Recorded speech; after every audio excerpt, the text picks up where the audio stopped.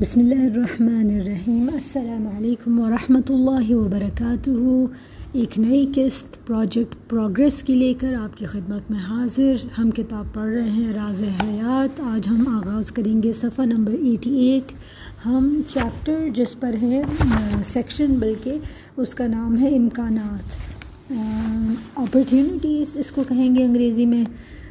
چلیے ہم آغاز کرتے ہیں۔ پہلا مضمون ہے تم غریب نہیں دولت مند ہو، بابا پیسہ دے، فقیر نے آواز لگائی۔ سننے والے نے دیکھا تو وہ ہاتھ پاؤں کا درست معلوم ہو رہا تھا۔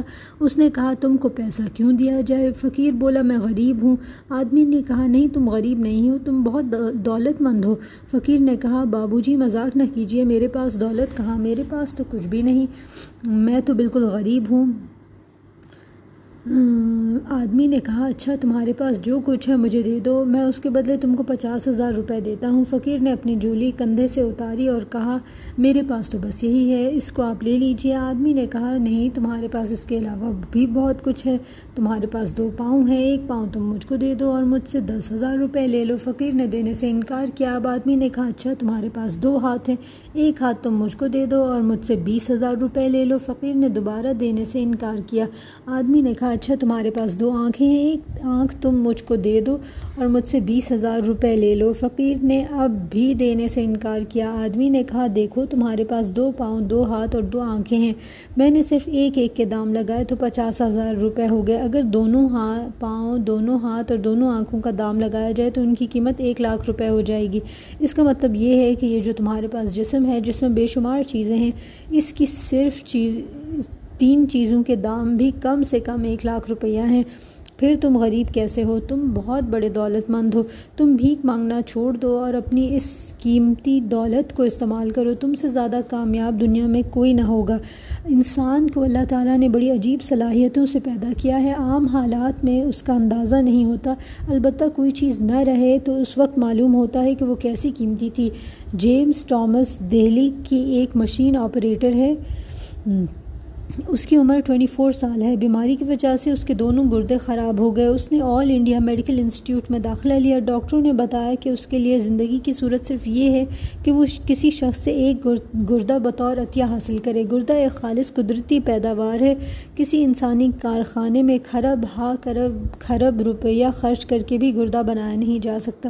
تاہم یہ قیمتی گردہ اگر کوئی شخص بطور عطیہ دے دے تو ڈاکٹروں کی فیس اور سرجری کے اخراجات چھوڑنے کے بعد بھی جیمز ٹامس کو 45,000 روپے درکار تھے تاکہ وہ گردہ اس کے جسم میں نصب کیا جا سکے۔ حقیقت یہ ہے کہ آدمی کے پاس کچھ نہ ہو تب بھی اس کے پاس بہت کچھ ہوتا ہے۔ یہ جسم اور دماغ جو ہم کو ملا ہوا ہے یہ تمام قیمتی چیزوں سے زیادہ قیمتی ہے۔ آدمی اگر اپنے جسم اور دماغ کی صلاحیتوں کو بھرپور استعمال کرے تو وہ دنیا کا ہر کامیابی حاصل کر سکتا ہے، کوئی چیز اس کے لیے ناممکن نہیں۔ اگر آپ کے پاس ہاتھ ہے جس سے آپ پکڑیں اور پاؤں ہے جس سے آپ چلیں، آپ کے پاس آنکھ ہے جس سے آپ دیکھیں اور زبان ہے جس سے آپ بولیں، تو گویا آپ کے پاس سب کچھ ہے، کیونکہ ان کے ذریعے سے دنیا کی تمام چیزیں حاصل کی جا سکتی ہیں، کوئی چیز بھی ان کے دائرے سے باہر نہیں۔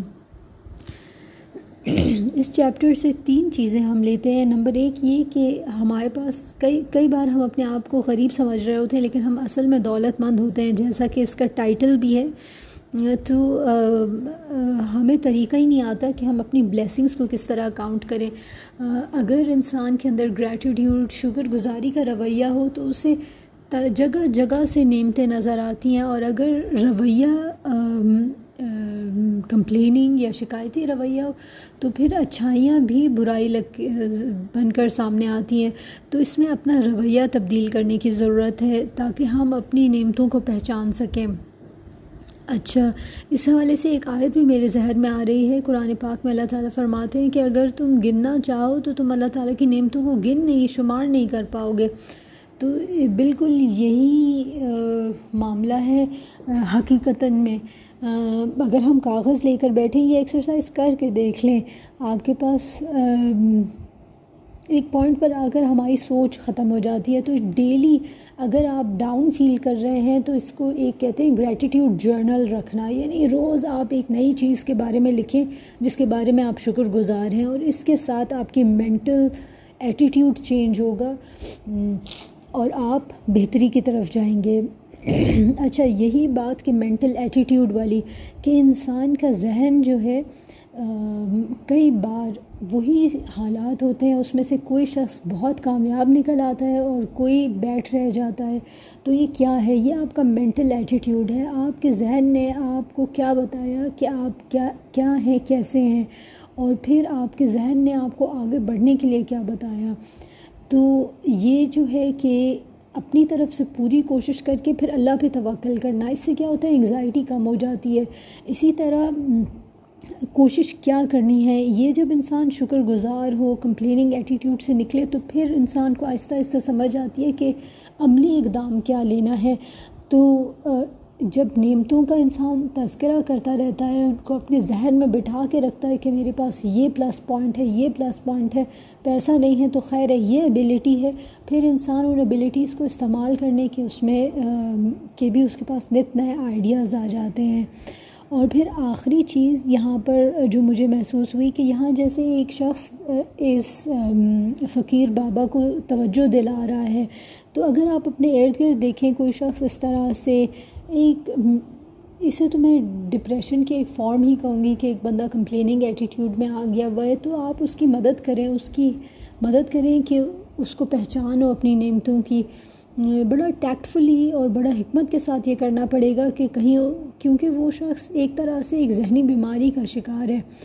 تو آج کل جو حالات چل رہے ہیں کہ جابس ختم ہو رہی ہیں لوگوں کی، اکانومی ڈاؤن ہے، تو اس میں واقعتاً انسان ڈاؤن فیل کرتا ہے، لیکن ہم نے ایک دوسرے کا ہاتھ لے کر آگے چلنا ہے. تو جو ڈاؤن فیل کر رہا ہو آپ کے ارد گرد، اس کو آپ ایک حکمت کے طریقے سے ایسے، کیونکہ اس طرح کے لوگ سینسٹیو بہت ہوئے ہوتے ہیں، تو ان کو ہر بات ایسی لگتی ہے کہ اچھا ہمیں سنائی جا رہی ہے. تو بہت ہی حکمت کے ساتھ ان کا ذہن ان کی نعمتوں کی طرف لے جائیں، اور پھر اگر وہ خود ڈیوائس کر سکیں، خود لسٹ کر سکیں کہ اچھا یہ میں عملی اقدام لے سکتا ہوں. تو اگر وہ نہ ایسے لسٹ کر پائیں تو آپ ان کو سٹیپس بتائیں، اور پھر آپ ان کے حوصلہ افزائی کریں کہ اچھا یہ سٹیپ تم نے لے لیا. تو پھر اس طرح کر کے ہم ایک دوسرے کو اس منفی بھنور سے نکال سکتے ہیں. بہت زیادہ بات ہو گئی اس پہلے ہی مضمون پر. جلدی سے ہم اپنے اگلے مضمون دیکھتے ہیں. پیج نمبر میں آپ کو بتا دیتی ہوں. ہم نے آغاز کیا تھا پیج 88 پہ سے، اور اب ہم پیج 90 پر کمزوری نعمت ثابت ہوئی یہ مضمون پڑھیں گے. شروع کرتے ہیں. گاندھی جی اپنی کتاب تلاش حق مائی ایکسپیریمنٹس ود ٹروتھ میں لکھتے ہیں، وہ پیدائشی طور پر شرمیلے تھے. ان کا یہ مزاج بہت عرصہ تک باقی رہا. جب وہ تعلیم کے لیے لندن میں تھے تو وہ ایک ویجیٹیرین سوسائٹی کے ممبر بن گئے. ایک بار انہی سوسائٹی میں تقریر کے لیے کہا گیا. وہ کھڑے ہوئے مگر کچھ بول نہ سکے. ان کی سمجھ میں نہیں آتا تھا کہ وہ اپنے خیالات کو کس طرح ظاہر کریں. بالآخر وہ شکریہ کے چند کلمات کہہ کر بیٹھ گئے. ایک اور موقع پر ان کو مدعو کیا گیا وہ سبزی خوری کے بارے میں اپنے خیالات ظاہر کریں. اس بار انہوں نے اپنے خیالات ایک کاغذ پر لکھ لیے، مگر جب وہ کھڑے ہوئے تو وہ اپنا لکھا ہوا بھی نہ پڑھ سکے. ان کی یہ حالت دیکھ کر ایک شخص نے مدد کی اور ان کی لکھی ہوئی تحریر کو پڑھ کر سنایا. گاندھی نے جب وکالت کا امتحان پاس کرنے کے بعد بمبئی میں پریکٹس شروع کی، مگر یہاں بھی ان کا شرمیلا پن ان کے لیے رکاوٹ بن گیا. پہلا کیس لے کر جب وہ جج کے سامنے کھڑے ہوئے تو حال یہ ہوا کہ ان کے دل بیٹھنے لگا اور وہ کچھ بول نہ سکے. چنانچہ انہوں نے اپنے موکل سے کہا کہ میں تمہارے کیس کی وکالت نہیں کر سکتا، تم کوئی دوسرا وکیل تلاش کر لو. بظاہر یہ سب کمی کی باتیں ہیں، مگر گاندھی جی لکھتے ہیں کہ یہ کمیاں بعد کو میرے لیے بہت بڑی نعمت ثابت ہوئی. اس سلسلے میں ان کے الفاظ یہ ہیں: My hesitancy in speech, which was once an annoyance, is now a pleasure. Its greatest benefit has been that it has taught me the economy of words. I have naturally formed the habit of restraining my thoughts, and I can now give myself a certificate that a thoughtless word hardly ever escaped my tongue or pen. بولنے میں میری یہ ہچکچاہٹ جو کبھی مجھے تکلیف دہ معلوم ہوتی تھی، اب وہ میرے لیے ایک مسرت ہے. اس کا سب سے بڑا فائدہ یہ ہوا کہ اس نے مجھے مختصر الفاظ میں بولنا سکھایا. میرے اندر فطری طور پر یہ عادت پیدا ہو گئی کہ میں اپنے خیالات پر قابو رکھوں. اب میں اعتماد کے ساتھ کہہ سکتا ہوں کہ میں بمشق کہ بمشکل ہی کبھی ایسا ہوتا ہے کہ کوئی لا یعنی لفظ میرے زبان یا قلم سے نکلے۔ گاندھی جی اپنی اس خصوصیت میں مشہور ہیں کہ وہ بہت سوچی سمجھی بات بولتے تھے اور سادہ اور مختصر الفاظ میں کلام کرتے تھے، مگر یہ امتیازی خصوصیت ان کو صرف ایک غیر امتیازی خصوصیت کے ذریعے حاصل ہوئی، وہ یہ کہ وہ اپنے بڑھے ہوئے شرمیلے پن کی وجہ سے ابتدائی لوگوں کے سامنے بول ہی نہیں پاتے تھے۔ پبلک سپیکنگ کا فیئر، یہ ایک بہت کامن چیز ہے۔ اگر آپ میں بھی یہ شائنس، شرمیلا پن ہے تو گھبرائیں نہیں۔ دیکھیں گاندھی جی نے بھی اس کو اوور کم کیا، اور اس کو اوور کم کیا جا سکتا ہے۔ اس میں بہت سی ٹپس اینڈ ٹرکس ہیں۔ ایک تو انہوں نے خود ہی یہاں پہ بتائی کہ جو بھی بولنا ہے اسے لکھ لیں، اور پھر اسے لکھ کر اتنی دفعہ پڑھیں کہ آپ نیند میں بھی اسے بولیں تو پھر آپ اسے بول پائیں گے۔ تو اچھا، اس کے علاوہ اور بھی بہت ٹپس ہیں۔ ہمارے یہاں ٹاپک پبلک سپیکنگ نہیں ہے، اوور آل زندگی میں پروگریس ہے۔ تو یہاں یہ دیکھیے انہوں نے کیسے اپنے مائنس کو پلس میں تبدیل کیا، اور ہم کیسے اپنی خصوصیات کو جو اللہ تعالیٰ نے ہمیں دی ہیں ان کو کس طرح پلس میں تبدیل کر سکتے ہیں، کیونکہ کوئی بھی چیز اللہ تعالیٰ نے بے فائدہ نہیں بنائی۔ تو اگر ہمیں اپنا آپ ایک امپوسٹر سنڈروم ہوتا ہے اور انسان اپنے آپ بہت سیلف ڈاؤٹ میں چلا جاتا ہے، تو یہ سب چیزیں جب آپ مینٹل ڈیزیزز ہی میں ان کو کہوں گی یہ آپ پر اٹیک کریں، تو آپ بس یہ سوچیں کہ اللہ تعالیٰ نے میرے اندر کوئی خوبی بھی رکھی ہے اور اس کو پہچانیں۔ اگلا مضمون سڑک بند ہے۔ سڑک کی مرمت ہو رہی ہو تو سڑک کے درمیان میں ایک بورڈ لگا دیا جاتا ہے جس پر لکھا ہوتا ہے سڑک بند ہے، مگر اس کا مطلب کبھی یہ نہیں ہوتا کہ سرے سے راستہ بند ہو گیا ہے اور اب آنے جانے والی اپنی گاڑی روک کر کھڑے ہو جائیں۔ اس کا مطلب صرف یہ ہے کہ یہ سامنے کی سڑک بند ہے۔ ہر شخص کو اس قسم کے بورڈ کے معنی معلوم ہے، چنانچہ سواریاں جب وہاں پہنچ کر بورڈ کو دیکھتی ہیں تو وہ ایک لمحے کے لیے بھی نہیں رکتی، وہ دائیں بائیں گھوم کر اپنا راستہ نکال لیتی ہیں اور آگے جا کر دوبارہ سڑک پکڑ لیتی ہیں، اور اگر کسی وجہ سے دائیں بائیں راستہ نہ ہو تب بھی سواریوں کے لیے کوئی مسئلہ نہیں، وہ اطراف کی سڑکوں سے اپنا سفر جاری رکھتی ہیں۔ کچھ دور آگے جا کر دوبارہ اپنی اصل سڑک مل جاتی ہے اور اس پر اپنا سفر جاری رکھتی ہیں اور وہ منزل پر پہنچ جاتی ہیں۔ اس طرح کچھ منٹوں کی تاخیر تو ضرور ہو سکتی ہے، مگر ایسا کبھی نہیں ہوتا کہ ان کا سفر رک جائے یا وہ منزل پر پہنچنے میں ناکام رہیں۔ یہی صورتحال زندگی کے سفر کی بھی ہے۔ زندگی کی جدوجہد میں کبھی ایسا ہوتا ہے کہ آدمی محسوس کرتا ہے اس کا راستہ بند ہے، مگر اس کا مطلب صرف یہ ہوتا ہے کہ سامنے کا راستہ بند ہے، نہ کہ ہر طرف کا۔ جب بھی ایک راستہ بند ہو تو دوسرے بہت سے راستے کھلے ہوئے ہوں گے۔ عقل مند شخص وہ ہے جو اپنے سامنے سڑک بند ہے کا بورڈ دیکھ کر رک نہ جائے بلکہ دوسرے راستے تلاش کر کے اپنا سفر جاری رکھے۔ ایک میدان میں مواقع نہ ہوں تو دوسرے میدان میں اپنے لیے مواقع کار تلاش کر لیجئے۔ حریف سے براہ راست مقابلہ ممکن نہ ہو تو بالواسطہ مقابلہ کا طریقہ اختیار کیجئے۔ آگے کی صف میں آپ کی جگہ نہ مل رہی ہو تو پیچھے کی صف میں اپنے لیے جگہ حاصل کر لیجئے۔ ٹکراؤ کے ذریعے مسئلہ حل ہوتا نظر نہ آتا ہو تو مصالحت کے ذریعے مسئلے کو حل کی صورت نکال لیجئے۔ دوسروں کا ساتھ حاصل نہ ہو رہا ہو تو تنہا اپنے کام کا آغاز کر دیجئے۔ چھت کی تعمیر کا سامان نہ ہو تو بنیاد کی تعمیر میں اپنے کو لگا دیجئے۔ بندوں سے ملتا ہوا نظر نہ آتا ہو تو خدا سے پانے کی کوشش کیجئے۔ بندوں سے ملتا نظر آئے یا نہ نظر آئے، خدا سے پانے کی کوشش ہی کرنی چاہیے۔ اس جملے پر میں یہی کہوں گی۔ آخری جملہ بھی پڑھ لیتے ہیں اس مضمون کا۔ ہر بند سڑک کے پاس ایک کھلی سڑک بھی ہوتی ہے، مگر اس کو وہی لوگ پاتے ہیں جو آنکھ والے ہیں۔ بالکل every close door leads to another open door, اور آبسٹیکل سے گھبرانا نہیں چاہیے۔ اس چیپٹر پر یہی کہہ سکتے ہیں۔ اگلا مضمون افسوس نہ کیجیے۔ امریکہ کے ایک نفسیاتی ڈاکٹر نے کہا کہ آدمی سب سے زیادہ جس چیز میں اپنا وقت برباد کرتا ہے وہ افسوس ہے۔ اس کا کہنا ہے کہ بیشتر لوگ ماضی کی تلخ یادوں میں گھرے رہتے ہیں، وہ یہ سوچ سوچ کر کڑتے رہتے ہیں کہ اگر میں نے ایسا کیا ہوتا تو میرا جو کام بگڑ گیا تھا وہ نہ بگڑتا، اگر میں نے یہ تدبیر کی ہوتی تو میں اس نقصان سے بچ جاتا۔ اس قسم کے احساسات میں جینا اپنے وقت اور قوتوں کو ضائع کرنا ہے۔ گزرا ہوا موقع دوبارہ واپس نہیں آتا، پھر اس کا افسوس کیوں کیا جائے؟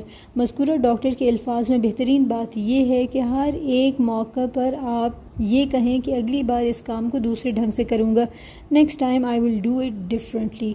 جب آپ ایسا کریں گے تو آپ گزرے ہوئے معاملہ کو بھول جائیں گے۔ آپ کی توجہ جو اس سے پہلے ماضی کے بے فائدہ یاد میں لگی ہوئی تھی وہ مستقبل کے متعلق غور و فکر میں منصوبہ بندی میں لگ جائے گی۔ اس کا نقد فائدہ یہ حاصل ہوگا کہ آپ افسوس اور کڑھن میں اپنی قوتیں ضائع کرنے سے بچ جائیں گے۔ جو چیز اس سے پہلے آپ کے لیے صرف تلخ یاد بنی ہوئی تھی وہ آپ کے لیے ایک قیمتی تجربے کی حیثیت اختیار کر لے گی، ایک ایسا تجربہ جس میں مستقبل کے لیے سبق ہے، جس میں آئندہ کے لیے نئی روشنی ہے۔ افسوس یا غم بیشتر حالات میں یا ماضی کے لیے ہوتا ہے یا مستقبل کے لیے۔ آدمی یا تو گزرے ہوئے نقصان کا افسوس کرتا رہتا ہے یا اس واقعے کا غم جس کے متعلق اسے اندیشہ ہو کہ وہ آئندہ پیش آئے گا، مگر یہ دونوں ہی غیر ضروری ہیں۔ جو نقصان ہو چکا وہ ہو چکا، اب وہ دوبارہ واپس آنے والا نہیں، پھر اس کا غم کرنے کا کیا فائدہ؟ اور جس واقعے کا اندیشہ ہو بہرحال ایک امکانی چیز ہے، اور بہت کم ایسا ہوتا ہے کہ آدمی جس خطرے کا اندیشہ کرے وہ عین اس کے اندیشے کے مطابق پیش آ جائے۔ بالکل ریگریٹ ایک ایسی چیز ہے کہ انسان کو اندر سے کھا جاتی ہے، اور بس پاسٹ کے حوالے سے یہی ہے کہ اس سے لیسن حاصل کرنا۔ اگر دوبارہ جا کر آپ وہی غلطی کریں تو پھر وہ ہے، لیکن پھر دوبارہ اگر وہی غلطی اس کے بعد دوبارہ وہ غلطی نہ کریں تو ریگریٹ بس یہی ہے کہ ماضی سے سبق حاصل کرتے ہوئے آگے چلتے چلے جائیں۔ یہ جو ہے کہ اگر اور if only I had done this، اگر میں ایسے کرتا، کاش یہ یوں ہو جاتا، یہ سب گیٹ ویز آف ڈپریشن ہے۔ اس میں انسان اپنے ایکشن کو، وہ اس بات کو، اس خیال سے وہ محروم ہو جاتا ہے کہ میں کچھ کر سکتا ہوں۔ وہ اسی پہ رہتا ہے کہ میرے ساتھ یہ ہوا، میرے ساتھ یہ ہوا، میرے ساتھ یہ۔ بھائی جو آپ کے ساتھ ہو رہا تھا اس کے بعد آپ کے پاس بھی تو موقع تھا کہ آپ کچھ کرتے، اس کو ریئیکشن تو آپ نے دینا ہے جو آپ کے ساتھ ایک آپ کو سٹیمیولس مل رہا ہے۔ تو ریگریٹ جو ہے یہ بہت ایک مشکل چیز ہے اپنی زندگی میں رکھنا۔ بس اس میں ایک یہ بات یاد رکھیں کہ اس دنیا میں تو بھلے جو ہو جائے، لیکن وہ جو ایک بہت بڑی ریگریٹ ہے، آخرت کی ریگریٹ، آخرت کا ملال، اس سے اللہ تعالی ہم سب کو بچائے۔ اگلا مضمون ناکامی زینہ بن گئی۔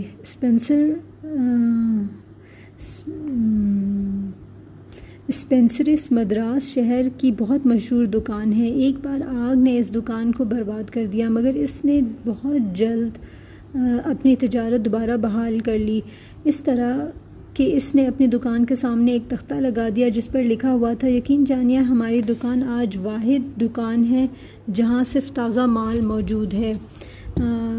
When a fire devastated Spencer's, Madras city's most famous store, it quickly regained business by putting up a sign reading, "You bet ours is the only store today with nothing but fresh stock." یہ ایک مثال ہے جس سے اندازہ ہوتا ہے کہ آدمی بربادی سے دوچار ہونے کے بعد اگر اپنی عقل کو نہ کھوئے تو وہ نہ صرف دوبارہ کامیابی حاصل کر سکتا ہے بلکہ اپنی ناکامی کو اپنے لیے نئی کامیابی کا زینہ بنا سکتا ہے۔ مدراس کی مذکورہ دکان آگ سے جل کر تباہ ہو گئی تھی۔ بظاہر وہ یہ بربادی کا واقعہ تھا، مگر اس واقعے کو دکاندار نے زینہ کے طور پر استعمال کیا۔ دکان کی آگ سے جل جانے کے معنی یہ ہیں کہ پچھلا سامان جو دکان میں تھا سب ختم ہو چکا ہے۔ اب دکاندار نے فوراً نیا سامان لا کر دکان میں رکھ دیا اور پھر خریدار کی اس نفسیات کو استعمال کیا کہ وہ ہمیشہ تازہ بنا ہوا مال پسند کرتا ہے۔ اس نے جب مذکورہ اعلان کیا تو عوام نے فوراً اس کو صحیح سمجھ لیا، کیونکہ وہ جانتے تھے کہ دکان آگ میں جل کر تباہ ہو چکی ہے۔ انہوں نے یقین کر لیا کہ اس کا سب سامان بالکل نیا ہے اور خریداری کے لیے ٹوٹ پڑے۔ گزرے ہوئے نقصان کو اس نے بہت جلد زیادہ بکری کی ذریعہ پورا حاصل کر لیا۔ اس دنیا میں اس وقت بھی ایک نیا امکان چھپا موجود ہے جب کہ آدمی کا اثاثہ جل کر راکھ ہو گیا ہو۔ آدمی کو چاہیے کہ وہ کبھی بھی مایوس نہ ہو۔ بربادی سے دوچار ہونے کے بعد فوراً ہی وہ اپنی عقل کو نئی راہ تلاش کرنے میں لگا دے۔ وہ پائے گا جہاں اس کے لیے ایک امکان ختم ہوا تھا وہیں دوسرا زیادہ بہتر امکان اس کا انتظار کر رہا تھا۔ جہاں ایک تاریخ ختم ہوئی تھی وہیں اس کے لیے ایک نئی تاریخ شروع ہو گئی۔ نیریٹو یہ ایک بہت بڑی چیز ہے. بیانیہ کسی بھی چیز کو بیان کرنے کے دو طریقے ہوتے ہیں. Glass is either half empty اور اٹس ہاف فل. اب آپ اپنی زندگی کس زاویے سے دیکھتے ہیں؟ گلاس کو آدھا بھرا ہوا دیکھتے ہیں یا آدھا خالی دیکھتے ہیں؟ تو یہ آپ کا مینٹل ایٹیٹیوڈ آگے ڈٹرمن کرے گا اور پھر آپ کے ایکشنز بھی اسی طرح سے ہوں گے. سمجھدار کون؟ یہ اگلا مضمون ہے. ڈیل کارنیگی نے کہا کہ زندگی میں سب سے زیادہ اہم چیز کامیابیوں سے فائدہ اٹھانا نہیں ہے. ہر بے وقوف آدمی ایسا کر سکتا ہے. حقیقی معنوں میں اہم چیز یہ ہے کہ تم اپنے نقصانات سے فائدہ اٹھاؤ. اس دوسرے کام کے لیے ذہانت درکار ہے اور یہی وہ چیز ہے جو ایک سمجھدار اور ایک بے وقوف کے درمیان فرق کرتی ہے. The most important thing in life is not to capitalize on your gains. Any fool can do that. The real important thing is to profit from your losses. That requires intelligence and it makes the difference between a man of sense and fool.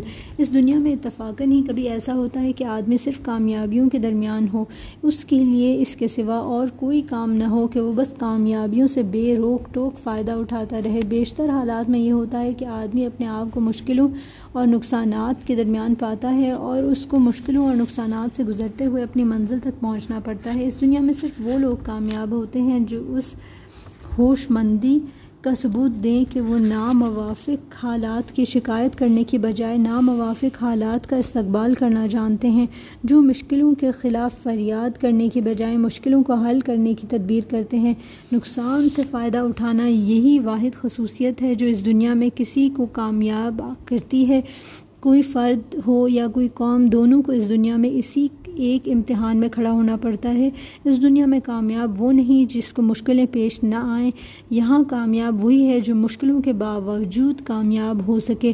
یہاں منزل پر وہ پہنچتا ہے جو راستے کی دشواریوں کے باوجود اپنا سفر طے کر سکے. یہی بات ہے کہ لائف میں آزمائش تو آ کے رہنی ہے. قرآن میں اللہ تعالیٰ نے یہ فرما دیا. اس آزمائش کے باوجود کون کھڑا رہتا ہے، کون اللہ تعالیٰ پر توکل کے ساتھ کھڑا رہتا ہے، تو بس اس کے لیے کامیابی ہے. یہاں ایک کے بعد ایک ایسے ہمیں یہی بتا رہا ہے کہ مینٹل ایٹیٹیوڈ بڑی امپورٹنٹ چیز ہے. آپ کس طرح اپنے ساتھ ہونے والی چیزوں کو پرسیو کرتے ہیں اور اپنے اوپر نقصان کو طاری نہیں کر لینا، بس آگے بڑھتے جانا ہے. نیکسٹ ایسے تاریخ سازی. بی ٹکمین کا قول ہے کہ تاریخ غلط اندازہ کا ظہور ہے. History is the unfolding of miscalculation. اس کا مطلب یہ ہے کہ حال کے اعتبار سے مبصرین تاریخ کے بارے میں ایک رائے قائم کرتے ہیں، مگر حال جب مستقبل بنتا ہے تو معلوم ہوتا ہے کہ لوگوں کے اندازے بالکل غلط تھے. مستقبل اکثر حالات میں اس سے مختلف صورت میں ظاہر ہوتا ہے جو ابتدائی طور پر سمجھنے والوں نے اس کے بارے میں سمجھا. مثال کے طور پر 6 ہجری میں رسول اللہ صلی اللہ علیہ وسلم اور قریش کے درمیان صلح حدیبیہ ہوئی تھی. اس وقت قریش کے تمام لوگوں نے یہ سمجھا کہ مسلمانوں نے خود اپنا خاتمہ کاغذ پر دستخط کر دیے ہیں، مگر بعد کے سالوں نے بتایا کہ اس بظاہر ہار میں فتح کا عظیم مستقبل چھپا ہوا تھا. موجودہ زمانے میں 1945 میں جب امریکہ کے جنگی جہاز فضا میں چنگھاڑتے ہوئے جاپان پر ایٹم بم گرانے کے لیے روانہ ہوئے تو امریکہ کا اندازہ یہی تھا کہ وہ جاپان کو ہمیشہ کے لیے راکھ کا ڈھیر بنا رہا ہے. مگر اس واقعے کے 40 سال بعد لوگوں نے دیکھا کہ جاپان دنیا کی سب سے بڑی صنعتی طاقت بن کر ابھر آیا ہے. اس سے معلوم ہوتا ہے کہ انسانی تاریخ کو بنانے والا خود انسان نہیں، یہ دراصل خدا ہے جو انسانی تاریخ کو اپنی مرضی کے مطابق کوئی ایک یا دوسری صورت دیتا ہے. تاریخ کی صورت گری کے فیصلے غیب سے ہوتا ہے، نہ کہ ظاہری احوال سے. تاریخ کے اس مطالعے میں ان لوگوں کے لیے تسلی کا سامان ہے جس کے متعلق دنیا کے مبصرین سمجھ لیں کہ وہ بجھ چکے ہیں یا ان کو مٹایا جا چکا ہے، کیونکہ واقعات بتاتے ہیں کہ اس دنیا میں بظاہر بچھی ہوئی راکھ سے شرارے ظاہر ہو جاتے ہیں.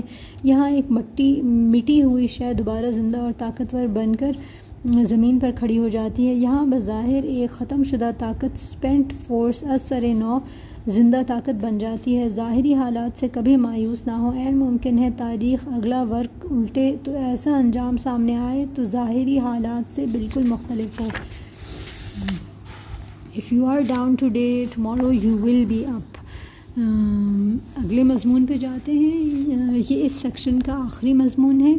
کوئی چیز مشکل نہیں. ہیرا ہماری تمام معلوم دھاتوں میں سب سے زیادہ سخت ہے. دنیا کی کوئی چیز ہیرے سے زیادہ سخت نہیں ہوتی. شیشے کا فریم بنانے والے کو آپ نے دیکھا ہوگا کہ وہ قلم کی صورت کی ایک چیز شیشے کے تختے پر گزارتا ہے اور شیشہ کٹ کر 2 ٹکڑے ہو جاتا ہے. اس قلم میں ہیرے کا ٹکڑا لگا ہوتا ہے. ایسا اس لیے ممکن ہوتا ہے کہ ہیرا انتہائی سخت چیز ہے، خواہ وہ قدرتی ہو یا مصنوعی. تمام دوسری معدنیات کے برعکس ہیرے پر کسی قسم کی ایسڈز تیزاب اثر نہیں کرتے. آپ ہیرے کو خواہ کسی بھی تیزاب میں ڈال دیں وہ ایسا کا ویسا باقی رہے گا، مگر اسی سخت ترین ہیرے کو اگر ہوا کی موجودگی میں خوب گرم کیا جائے تو وہ ایک بے رنگ گیس بن کر اڑ جائے گا اور یہ گیس کاربن ڈائی آکسائڈ ہوگی. اسی طرح ہر چیز کا ایک توڑ ہوتا ہے. اگر آپ کسی مشکل کا مقابلہ وہاں کریں جہاں وہ اپنی سخت ترین حیثیت رکھتی ہو تو ممکن ہے کہ آپ کی کوشش کامیاب نہ ہو، مگر کسی دوسرے مقام سے آپ کی یہی کوشش انتہائی حد تک نتیجہ خیز ہو سکتی ہے. بالکل بالکل، یہ ایک بہت امپورٹنٹ چند جملے ہمارے سامنے سے گزرے. By doing the same thing you can't achieve different results. یعنی اگر آپ نے کچھ اور کرنا ہے تو آپ اپنی سچویشن، اپنی ایفرٹ، اپنے باقی چیزوں کو تھوڑا چینج اپ کریں. جب بھی آپ کا مقابلہ کسی مشکل سے پیش آئے تو سب سے پہلے یہ معلوم کیجئے کہ اس کا کمزور مقام کون سا ہے، اور جو اس کا کمزور مقام ہے وہاں سے اپنی جدوجہد شروع کر دیجئے. ایک چیز کسی اعتبار سے ناقابل شکست ہو سکتی ہے، مگر وہی چیز دوسرے اعتبار سے آپ کے لیے موم ثابت ہوگی. اگر ایک شخص جس کو آپ کڑوے بول سے اپنا موافق نہ بنا سکے اس کو آپ میٹھے بول سے اپنا موافق بنا سکتے ہیں. اپنے جس حریف کو آپ لڑائی کے ذریعے دبانے میں کامیاب نہ ہوئے اس کو آپ اخلاق اور شرافت کے ذریعے دبانے میں کامیاب ہو سکتے ہیں. ایک ماحول جہاں آپ مطالبہ اور احتجاج کے ذریعے اپنا مقام حاصل نہ کر سکے وہاں آپ محنت اور لیاقت کے ذریعے اپنا مقام حاصل کر سکتے ہیں. ہیرا تیزاب کے لیے سخت ہے مگر وہ آنچ کے لیے نرم ہو جاتا ہے. یہاں معاملہ انسان کا بھی ہے. ایک آدمی اگر ایک اعتبار سے سخت نظر آئے تو اس کو ہمیشہ کے لیے سخت نہ سمجھ لیجیے. اگر وہ ایک اعتبار سے سخت ہے تو دوسرے اعتبار سے نرم بھی ہو سکتا ہے. ہر چیز کا یہ حال ہے کہ وہ کسی اعتبار سے سخت ہے اور کسی اعتبار سے نرم. ایک شخص ایک انداز سے معاملہ نہ کرنے میں بے لچک نظر آتا ہے مگر وہی دوسرے انداز سے معاملہ کرنے میں ہر شرط پر راضی ہو جاتا ہے. یہی وہ حقیقت ہے جس کو جاننے میں زندگی کی تمام کامیابیوں کا راز چھپا ہوا ہے. اس ایسے سے مجھے رائٹر کی، کیونکہ ہر انسان اپنی سچویشن اور اپنی جو تھاٹ پروسیس ہے اور اپنے بیک گراؤنڈ ہے اس کو لے کر ہی لکھتا ہے، تو یہاں پہ ان کی جو یہ ایک فیکٹر ہے کہ وہ ایک انڈیا میں مسلم ہے وہ بالکل صاف ظاہر ہوتی ہے. جیسے انہوں نے کہا کہ